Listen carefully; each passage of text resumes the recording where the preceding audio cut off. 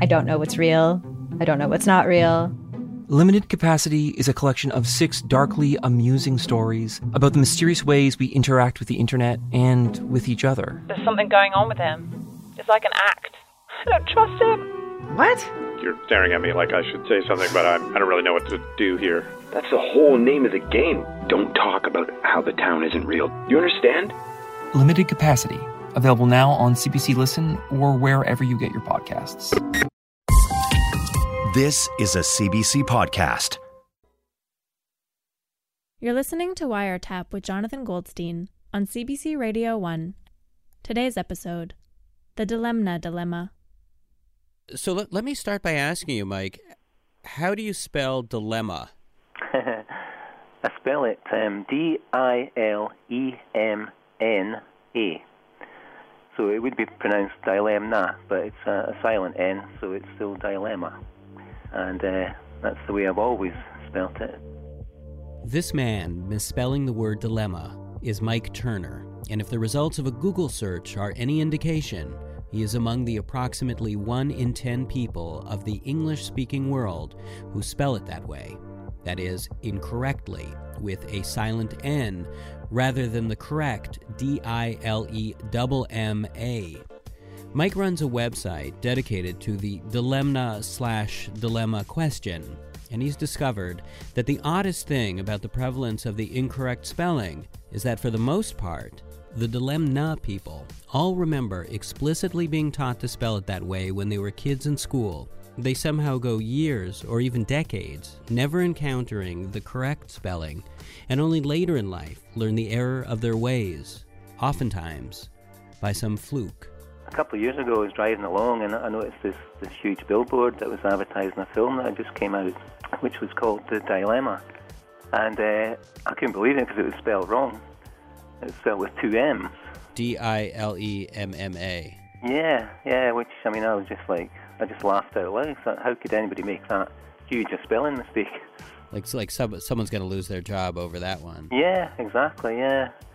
So I went back home and Googled it, and I mean, I couldn't believe that it was spelled with 2 M's. And then I started checking dictionaries, and I was absolutely shocked because in the dictionaries it also had 2 M's. So it's not like there are 2 acceptable spellings? No, definitely not. It's not even been mentioned. I mean, usually when you look up a dictionary, there might be an alternative. Sometimes it'll give you a different spelling for a word. That's never happened. It's always been 2 M's. Mm-hmm. So there's absolutely zero reason why a silent N would be added in. So it's just a complete and utter mystery.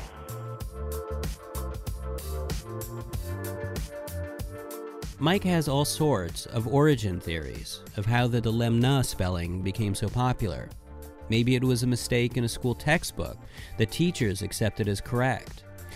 But if just one textbook is the culprit, why do the cases of miseducation span countries and generations? Or maybe it goes back to some ancient writing that wasn't proofread properly, and that gave way to all this. In fact, there are 200-year-old books that contain the Dilemna misspelling. But then why hasn't anyone noticed the discrepancy until now and put a stop to it? For Mike, there's only one theory that comes close to making everything fit. I mean, it sounds completely crazy, but my favourite theory was put by a guy called Martin Paul that lives in Toronto, and he's heavily into the alternate universes and things like that. So he reckons that we've actually collided universes, and all the people that spell it with a silent N have somehow crossed over into a different universe where it's spelt with a double M. While this might seem a little far-fetched, it appears to be the only theory that addresses the problem of there being so little intersection between the Dilemna and Dilemma camps. And if not exactly providing conclusive proof of multiple dimensions, the confusion does seem to point to the hand of an impish, mischievous god. I mean, the Dilemna/dilemma question is itself a dilemma. Consider for a moment that the word dilemma comes from the Greek, meaning double proposition, whereby 2 possibilities are on offer, and neither seems quite right to all.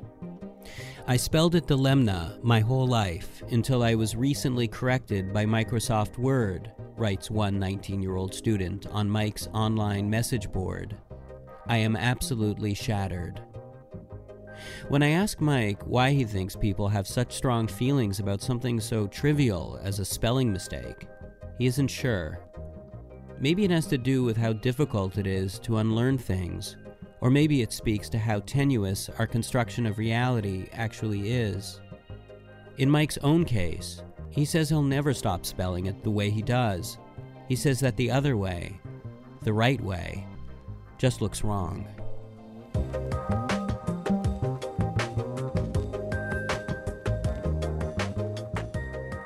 Often in life, the right path can look so similar to the wrong path, a mere M versus N kind of difference, that we can't always easily see what's right. That, of course, is the dilemma, the not quite knowing, and it is a burden we must all shoulder alone. That is, until today. So I'm here in the studio with Gabe Delahaye and Jane Marie. Hello. Hi. And Gabe, you used to write a column for Gawker called The Unethicist, where you'd offer people advice on how to solve their ethical dilemmas. So I imagine you think of yourself as pretty good at giving advice? I think I give it a lot. Whether or not I'm really good at giving it a lot. Like, I recently had to catch myself at a party where I was giving someone, like, so much advice that they had clearly not asked for, like, and they just wanted to be at a party. And I was like, I think you should really consider therapy. And he was like, I think I just want to have fun at this party. So I do give a lot of advice. And Jane, who's also a friend of Gabe's, you're also known as someone who gives a lot of advice. You've written for Elle and Cosmopolitan, and you write a beauty advice column for Rookie magazine. Why do you think you're someone people turn to for advice? I think it's just my tone of delivery. It's not that I know anything, but I sound authoritative, and it's fun to give advice. So fun. It's really fun to tell people what you think about stuff. But I don't know. People trust me for some crazy reason, and I try not to abuse that power. And use it for good and not evil. Yeah. Okay, so a little while ago, we set up a moral dilemma helpline where listeners to our show were asked to call in with their ethical quandaries. And today we've brought you into the studio to help us respond to some of those calls. Sound good? Yes. Totally. So here we go. We'll play the first phone message. Hi, it's Sally calling from Edmonton, and my dilemma is my beekeeping mentor doesn't manage to keep his bees alive, and he wants me to give him some of my bees that thrive. And I don't want to give him any of my bees because I don't like how he works with his bees and they always die. But he's been of help to me otherwise, just in terms of me understanding beekeeping. It's a big dilemma. Thanks, bye. Save those bees. Don't give him no bees. Don't give him the bees. Don't give him any bees. Take And both of your bees. I feel very suspect of anyone who opens a relationship by being like, I will mentor you and help you, and then immediately and now you're gonna help immediately me. Turns it around into now you owe me this thing because I've helped you and I'm a mess up and I need your help, so give me something. I would just get out of there. Friends don't take friends' bees. Friends don't take friends' bees at all. If I had a dog and I couldn't keep my dog alive and then Gabe has a really awesome dog, I wouldn't say, Gabe, but now you have to give me your dog because I've been a friend to you. I would give you my dog, but keep your bees, man. And that's a lesson for everyone. Yeah. Keep your bees. Okay, let's move on to the next one. Hi, my name is Greg, and my dilemma concerns kale. I have a neighbor who grows kale in a garden in the front yard. I don't know this person. I just walk by the garden every day. And they are letting their kale grow and flower, which means it's going to taste terrible. Now, I think somebody should actually get to enjoy this kale the way it's supposed to actually taste. When I had a garden, I grew kale, and so I know when to clip it. So my moral dilemma is, should I clip this kale and eat it myself? I keep going back and forth on this. I don't want to do it in broad daylight. I'd have to wait till after dark. But is it more important that I honor their territorial integrity, or that I enjoy this kale, or perhaps make it for a dinner of some kind? Thank you. Just go knock on their door and talk to your neighbors. Yeah, just ask them for the kale. Or let it go. It's not that big of a deal. It's kale. It's not your kale. It's just kale. Also, kale's pretty looking when it flowers, so maybe they like it decorative. But you just knock on the door and be like, are you guys trying to have decorative kale here, or are you trying to cook with this kale? Because I know a few things about kale. I'm your neighbor. My name is Mr. Know-It-All, kale fan. Also, any question where the two options are, should I do nothing or should I sneak around in the middle of the night and steal something? Yeah. The answer is do nothing. Trespass. Like, if those are your only two options, do nothing. But there is a third option, which is get to know your neighbors and say hello. Bring them a loaf of your beautiful kale bread that you made and say, hey, I'm a kale artist. But also, like, mind your own business. Why are you getting so bent out of shape about kale? It is food, and it's going to waste. I understand that. All right. Just talk to your neighbors. Just talk to your neighbors, man. Okay, great. Let's move to the next one. Hi, my name is Wendy. Here is the deal. It's about a fur coat, a very old fur coat. In fact, it's from the 70s when such things were the norm. I would love to have it restyled to wear again, to bring it out of the closet, so to speak. But I'm conflicted, and I don't know. I need your advice. Is it, again, acceptable to wear fur? I mean, think of all the people who wear leather shoes or carry leather purses. And what about the fur trim on all those trendy and expensive Canada Goose parkas? Is it wrong to want to wear a fur coat? I need your help. What say you, Wiretap? Jane, Gabe, what say you?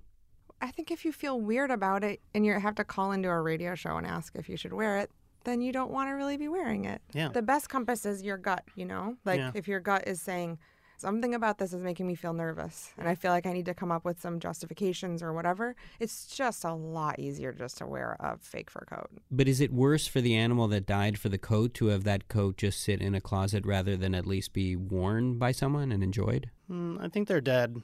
They're dead. And especially if it was made in the 70s. Even those ghosts are probably dead by now. Yeah. So now you got to make your own decisions. Those animals are not around to help you make your decision. She could also use it as a bedspread. And then only certain special people would see her fur coat. Think of your favorite one-hit wonder. Or that overpriced toy your parents would never let you have. Or that TV show that no one else remembers because it was canceled way too soon. Now what if we could fix it? I'm Francesca Ramsey. And I'm DeLon Grant. And after 20 years of friendship, we are now hosting a new nostalgia podcast called Let Me Fix It. Each episode, we'll dig into our favorite celebrities, shows, and brands of yesteryear, and then imagine what it would take to repackage them for relevance today. Think of our show as an intervention, but with way less stakes. So subscribe to Let Me Fix It wherever you get your favorite podcasts. Okay, let's move on to the next one. Hi, my name is Richard, and here's my moral dilemma. Okay, it revolves around chili.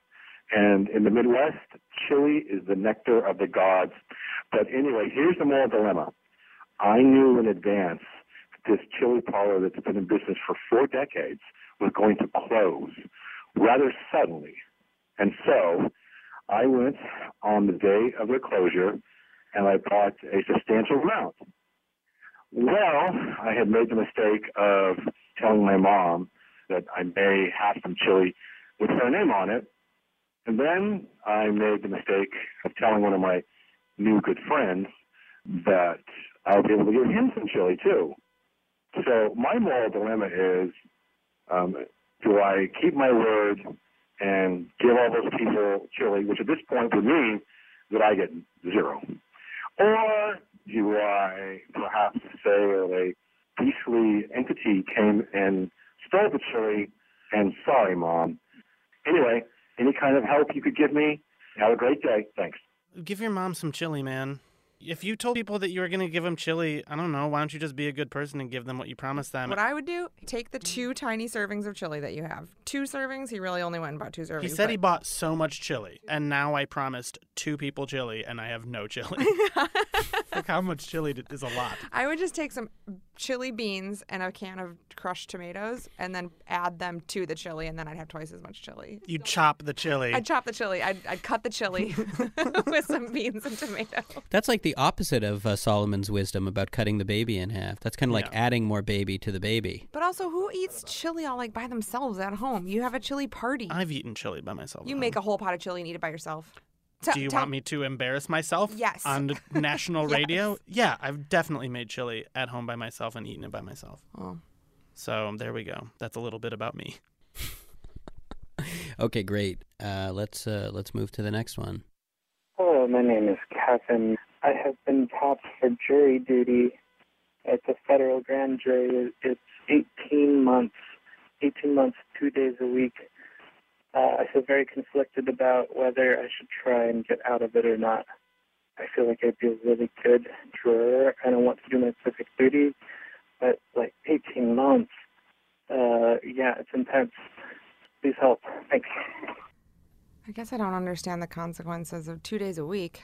How intense is that? That's like a cake decorating class level of commitment. For a year and a half? Decorating class You are know, you like taking? a real pastry class. 18 months of pastry Yeah, you can go to the class? Cordon Bleu for like a year and a half. Well, you can go to the Cordon Bleu for 40 years if you want, probably. Okay, I meant... If he can somehow manage to double up some vocational training and jury I just duty. meant the 18 months is a finite... It's going to be fine. Also, this guy said he thinks he'd be a good juror. So he should do it. So just do it. Please. Come on. We all need you to do it. I would think it would be fun. Yeah, me too. I'll do it. I'll tell them I'll do it. Okay, I think we have time for one last message. Here we go. Hi, my name is Ashlyn Jordan, and I'm 18, and I have a moral dilemma. My boyfriend lied to me for 6 months about having cancer, and I'm just not sure how to forgive him or move on or be his friend. And he pretended to have cancer. He didn't have cancer at all. He just kind of told me he did for a really long time, 6 months, and then he did fake treatments, and he went to all kinds of radiation treatments. So I really need help. Thank you. Bye. She has to get on top of this right now.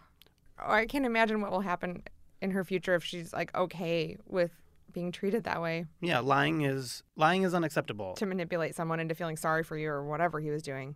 So do you think this requires maybe an immediate intervention? We have Ashling's phone number. We could try calling her up right now. Maybe you could talk directly to her. We need to call her.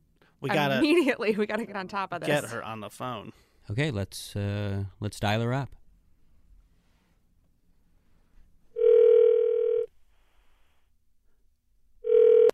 Hello? Is this Ashlyn? Yes. Hi, Ashling. This is Jonathan Goldstein speaking.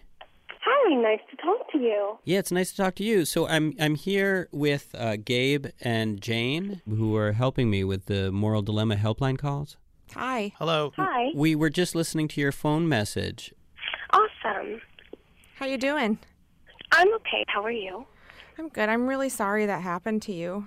It's okay. It's no one's fault but my own for believing the lie and the person who told it. No, it's his fault. It's 100% his fault.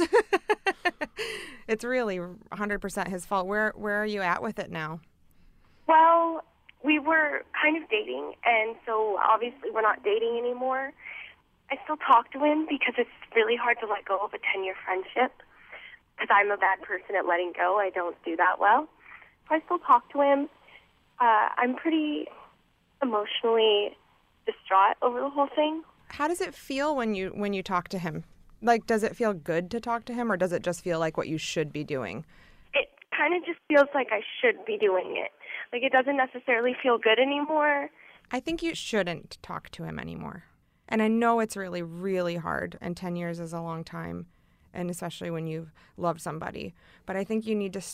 Here's from an old lady's perspective. Very old. Yeah, very old. with many lying ex-boyfriends in the past. Start practicing now saying no to this stuff and distancing yourself from people like that.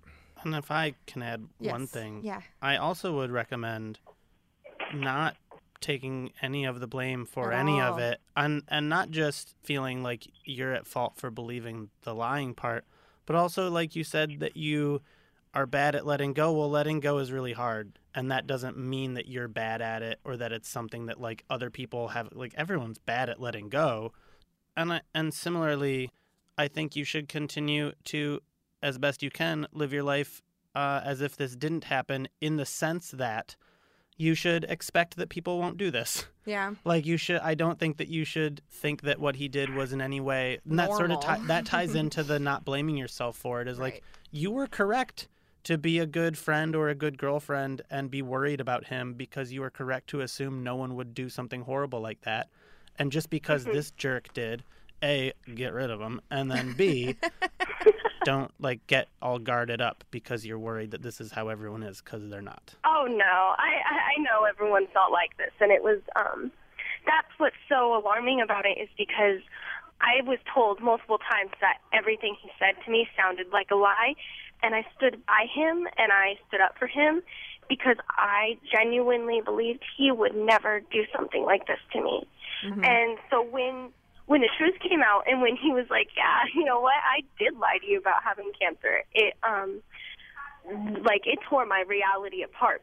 I think you got to disconnect from this guy completely. Guy. Yeah.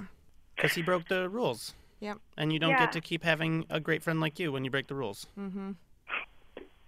Thank you. I'm so sorry. I'll stop talking to him because I've had a lot of people tell me that, but it's very, very difficult to do. It is really, really hard. It's really hard. And we know. But you wouldn't let your girlfriends do this. That's the thing, is I wouldn't want any of my friends to stick around through it, but I'm still staying. Be a good friend to yourself and hold yourself to that standard, you know? Okay. And don't worry about annoying your other friends with having to reach out to them when you would have reached out to him, you know? Just divert that energy to someone who's worthwhile. Mm-hmm. You can call me. You can email me if you want. You can for sure call Jane. I I'm have Jane's number if you need it. Thank you. I probably will. I'm here. Hold on. I want to write down your email, but I'm pulling out a lollipop instead of a pen. Hold on one moment. All I have is lollipops. You know what? How about we'll just call you back after and put you guys in touch. Awesome. Thank you very, very much. And you guys have been so helpful. Good luck. Good luck. Yeah, good luck, Ashlyn, and thank you for calling in. Take care and have a good day, and God bless you guys. You too. Okay, bye. Bye. Bye. Oh, man. Good job, you guys. All I have is lollipops. This is my favorite thing I've heard in a really long time. That was so beautiful. Thank you guys for coming in today. Thank you. Thanks, Jonathan.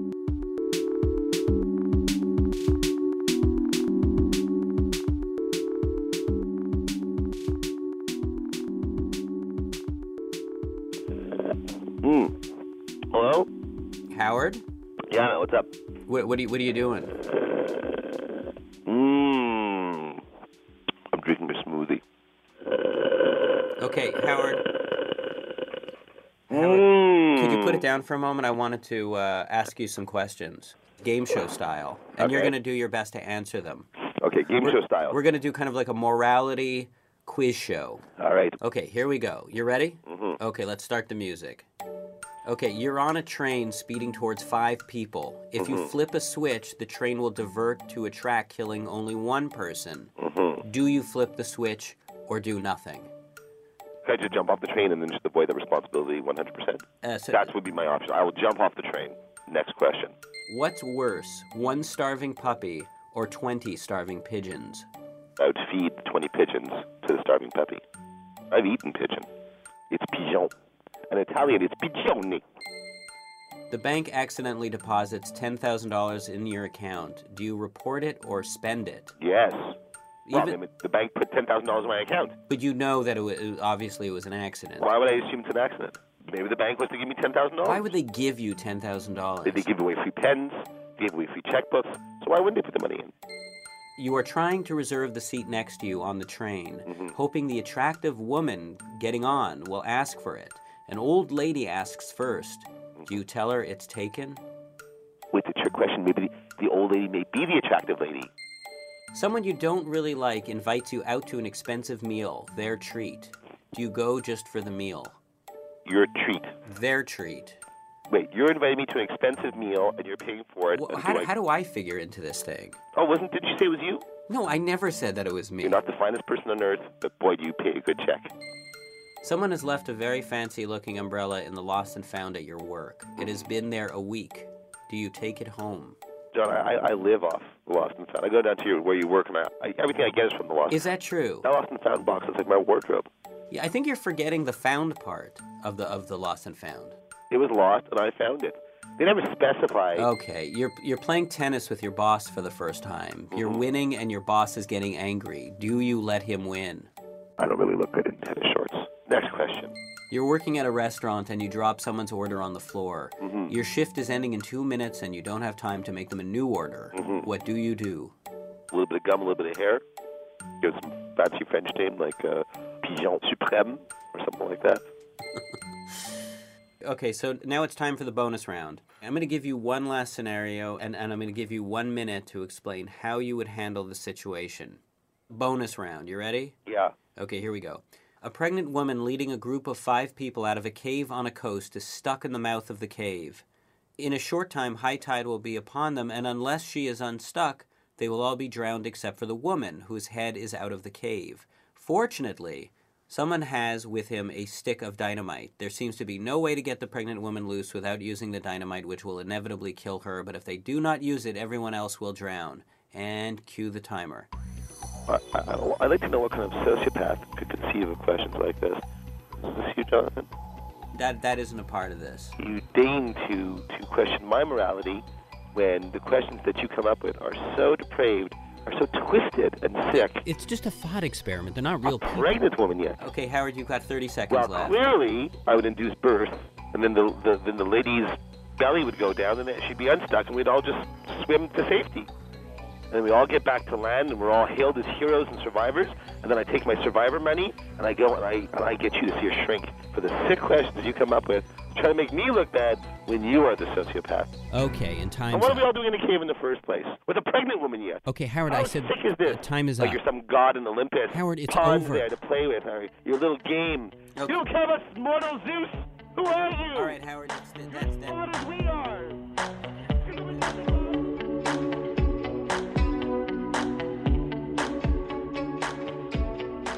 On Wiretap today, you heard Howard Chakwitz and Mike Turner, whose website can be explored at dilemna.info. You also heard Jane Marie and Gabe Delahaye.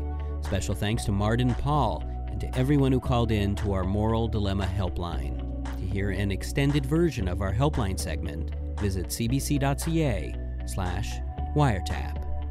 Wiretap is produced by Mira Birdwin-Tonic, Crystal Duhame, and me, Jonathan Goldstein.